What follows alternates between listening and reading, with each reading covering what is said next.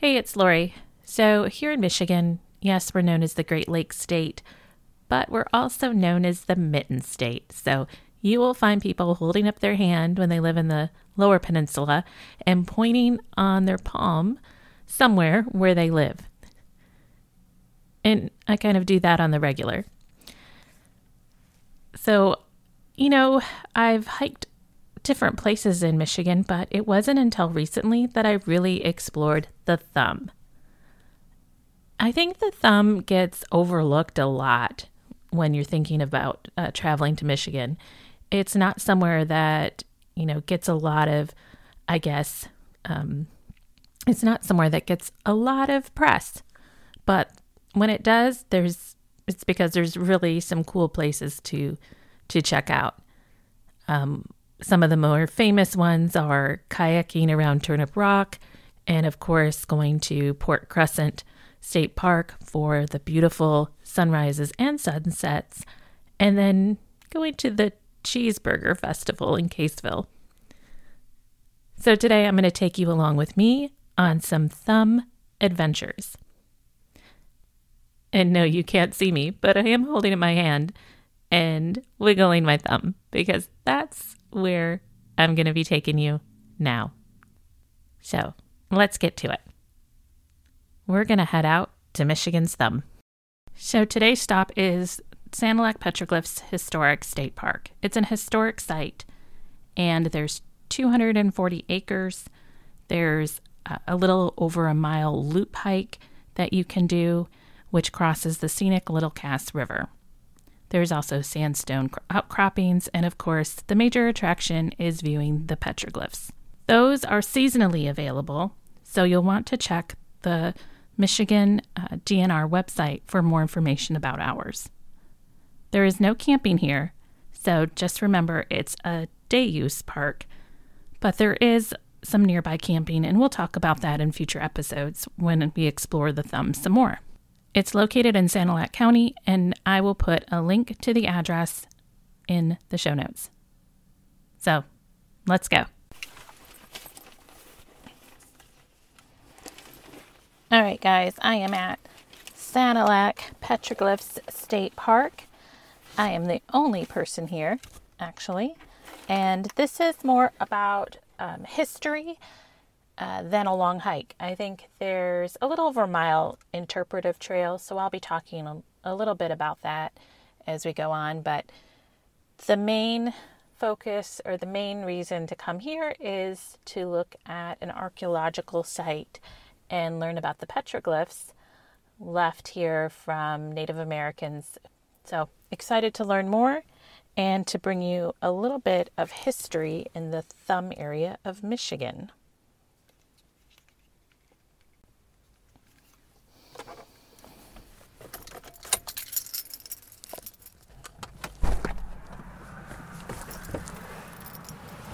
And you arrive here and it's a dirt lot.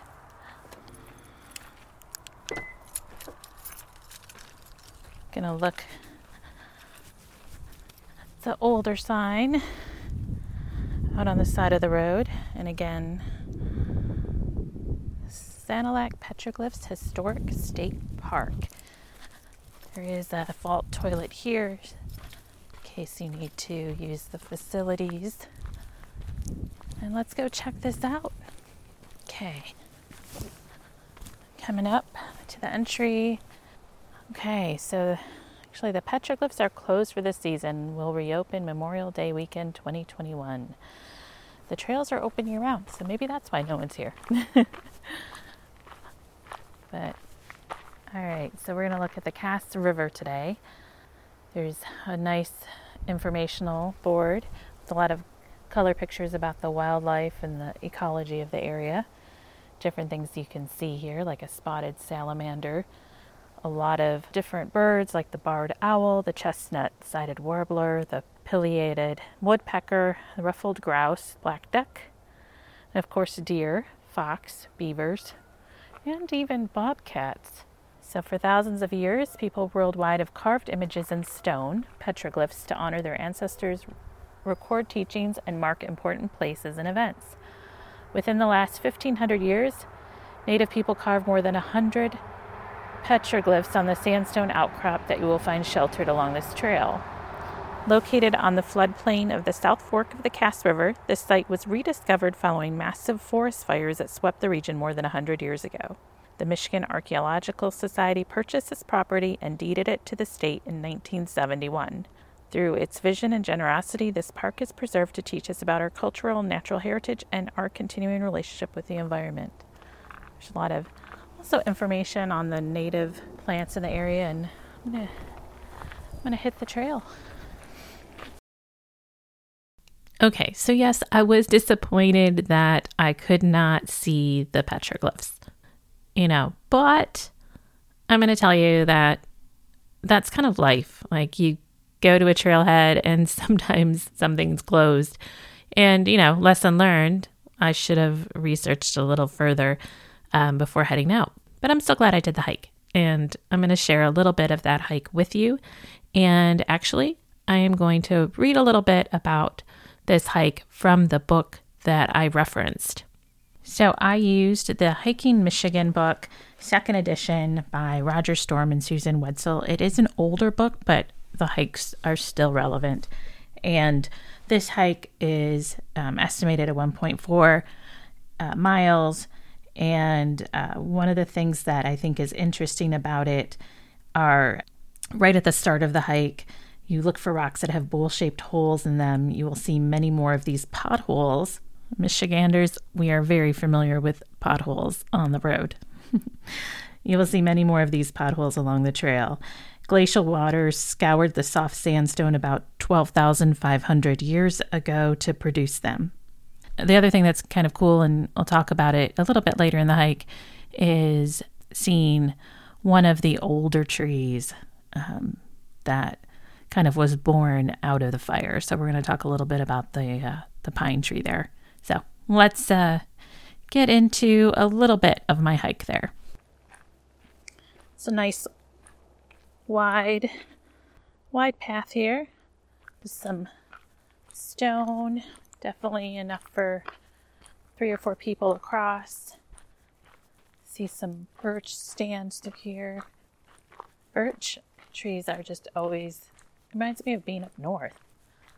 Something that as a little girl, when I was taken up north with the family, it was with a big grove of birch trees. So that's what I equate with getting up north. Coming up onto the main kind of trail start, it looks like. Let's see. The sandalite petroglyphs are carved into an outcrop of type of rock known as the Marshall Sandstone. About 340 million years ago, this area was a river delta. Sand, mud, and lime deposited by the water hardened to form the Marshall Sandstone. Outcrops of this formation are exposed here because the glacial soils that cover much of the lower peninsula are very thin in this area. Other outcrops of Marshall Sandstone can be seen as you follow the trail through the park. About 12,500 years ago, glacial ice up to a mile thick covering much of Michigan was melting and retreating to the north. Glacial meltwater in this area formed a riverbed up to 8 miles wide called the Ubly Channel. Here in the park, the channel was about a mile wide. Water flowed westward in the channel, creating what is now the Cass River Valley, and emptied into glacial Lake Saginaw. Rocks trapped in eddies scoured out the potholes that are found in some of the sandstone outcrops. As the glaciers disappeared, the rushing water in the Ubly channel subsided, and the Cass River was formed with its headwaters a few miles east of here. The Cass River now flows into the Shiawassee River, which merges with the Tittabawassee River to form the Saginaw River, flowing into Saginaw Bay. I'm going to tell you, there's a lot of black flies out today. That's one thing in Michigan. I'm just going to take a look around. So it is true, the petroglyphs are all gated off. So I'm going to hit up some of the trails. It's very quiet here this morning as I'm the only person on the trail. See the river. Oh, something jumped. Okay.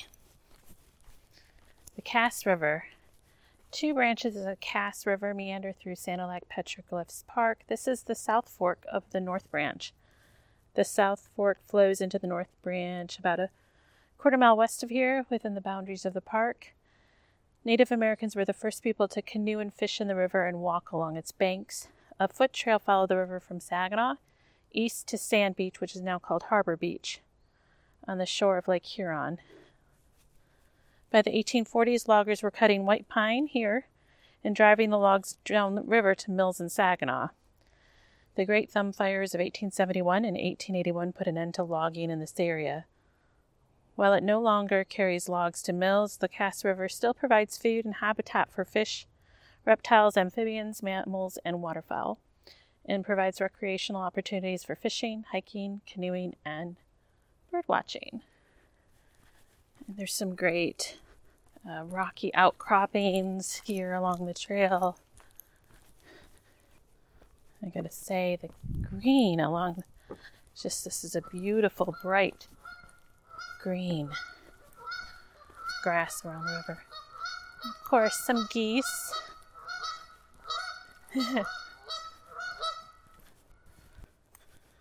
Okay, we've come up to another interpretive sign here. So this looks like to be remains. Maybe this is an area where there was a logging camp. So sometime during the mid-80s, there was a logging camp just ahead on the high ground on the south bank of the river. Timber harvesting was big business at that time, and logging camps sprang up across Michigan forests. In the early 1830s, Temple Dorr came to, and it's spelled D-O-R-R, came to Sanilac County as a timber cruiser and built a cabin here on the banks of the Cass River. His timber surveys identified large stands of white pine and hardwoods in this area. Soon after that, a logging company purchased the land and built a camp to house the men and horses that would harvest the trees. According to one account, Temple Dorr's nearby abandoned cabin was adapted for use as a horse stable. Lumberjacks felled trees, cut them into logs, and stockpiled them on the banks of the Cass. They rolled them into the river in the spring when the water was high enough to float them downstream to mills in Saginaw, where the logs were sorted and sawn into lumber. So if you listen to episode 1 of season 4, then you do know about, the logging that happened here in Michigan, and so much of it. It really did do a lot of clear cuts of the land. And, something that I'm going to talk about this season, or some of the areas where there still is, which is very little, but some old growth kind of left in Michigan. And, I do wonder, what would it be like if there were, more of that here? So, but in the Thumb area, again, it was also, just like the rest of northern Michigan and well throughout, logging was king, was a big industry here. So going through and crossing the Cass and kind of thinking about what it might look like back in those days with the logging camp set up, it's a really a little bit mind-blowing, to kind of take you back there. So to finish out, I went to, had to cross another river. So I crossed one river, both very nice bridges. I looked newer before, seeing the logging camp, area that had been in, and then circled back to do another crossing. And to finish the loop, you hit up this amazing old pine. So I'm going to tell you about that pine tree as we finish the loop hike at Sanilac Petroglyphs Historic State Park. Oh, that was a deer running. If you can hear it. Saw their tail. Very easy trail. Just gotta watch out for all the rocks. Now you're coming into more of an open area.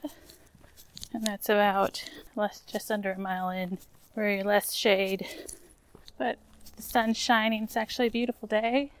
And coming up on what shows up here is It's a photo opportunity called a Survivor Pine, so I'm going to have to check this out. And then I'm coming across also some now sandier parts of the trail. Again, some nice little outcroppings here. You could probably sit, have your lunch. If you wanted to hang out, enjoy the sounds of nature. I think I see the pine. Wow. Yeah, it's a pretty good size. I have to take a picture of it from back here. Show you guys. So let's check this out. Yeah, it's pretty cool. You don't see a lot of old trees, but this one is. Let's learn about this. The Great Thumb Fires. Farmers along the Cass River fled to the water for safety as the fire rolled over them again and again. They saved their lives, nothing else. Cinders and ash that had fell into the river formed a lye that floated on top. The water was so hot the fish died and floated to the surface by the hundreds. That's from the Huron County News, Thursday, September 9th, 1881. In the autumn of 1871, fires set by farmers to clear their land, fueled by drought and high winds, raged out of control and burned across the Michigan Thumb area. The fire destroyed an estimated 2 million acres of forest and killed 200 people. Then 10 years later, in 1881, disaster struck again, this time burning over 1 million acres in one day, killing 280 people and destroying several towns in the Thumb. Smoke from the fire turned daylight into darkness, and many died from burns, smoke inhalation, and suffocation. Some survived by jumping into lakes, streams, or wells. The American Red Cross, formed just weeks earlier by Clara Barton in Dansville, New York, responded with aid for the survivors. So this tree that's in front of me, I guess in 2008, foresters estimated that this white pine tree is about 125 years old. It probably sprouted soon after the forest fires swept across the Thumb area. The fires cleared this area of trees and underbrush, exposing the rock outcrop engraved with the Sanilac petroglyphs. Now that we've seen the survivor tree, heading back for this short loop that it makes. And I guess, I'll be back when the petroglyphs are open. Again, planning is key. So, morning. Now there's 4 other cars besides mine, so this place is filling up. Even in the off season of not having the petroglyphs open for viewing, which maybe they didn't know about either. But still a nice little walk.